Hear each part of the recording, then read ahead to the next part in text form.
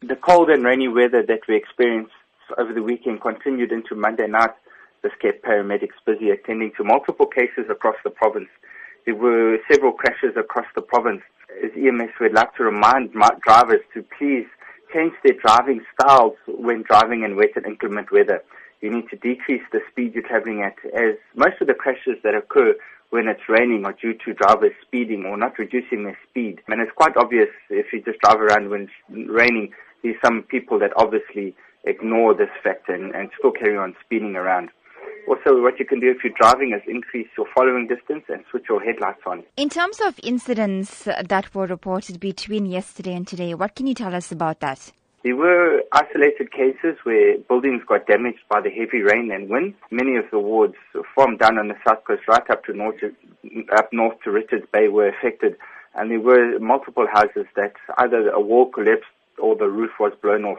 Fortunately, however, no fatalities reported due to houses collapsing, but there were some injuries on Monday at about 12 o'clock.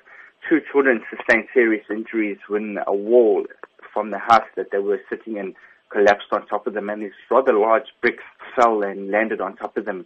They were stabilized by paramedics at the scene before being transported through to a community health center and then on again to hospital. As much as weather forecasts indicate that rain is expected to stop from today onwards in various parts of Durban and surrounding areas, the rain still remains quite heavy.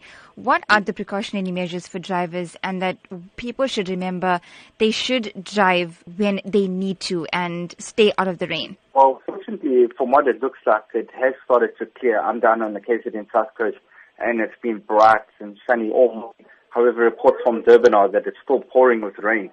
And even once this cold snap clears up, we're guaranteed to have another at some stage. So we always need to remember that when driving motor vehicles, we do need to change our driving style. As many people have a perception that it's the actual rain itself which causes crashes, where it's not particularly the rain that causes the crashes. It just changes the circumstances. And if we don't change our driving style and technique, it can result in a crash much easier.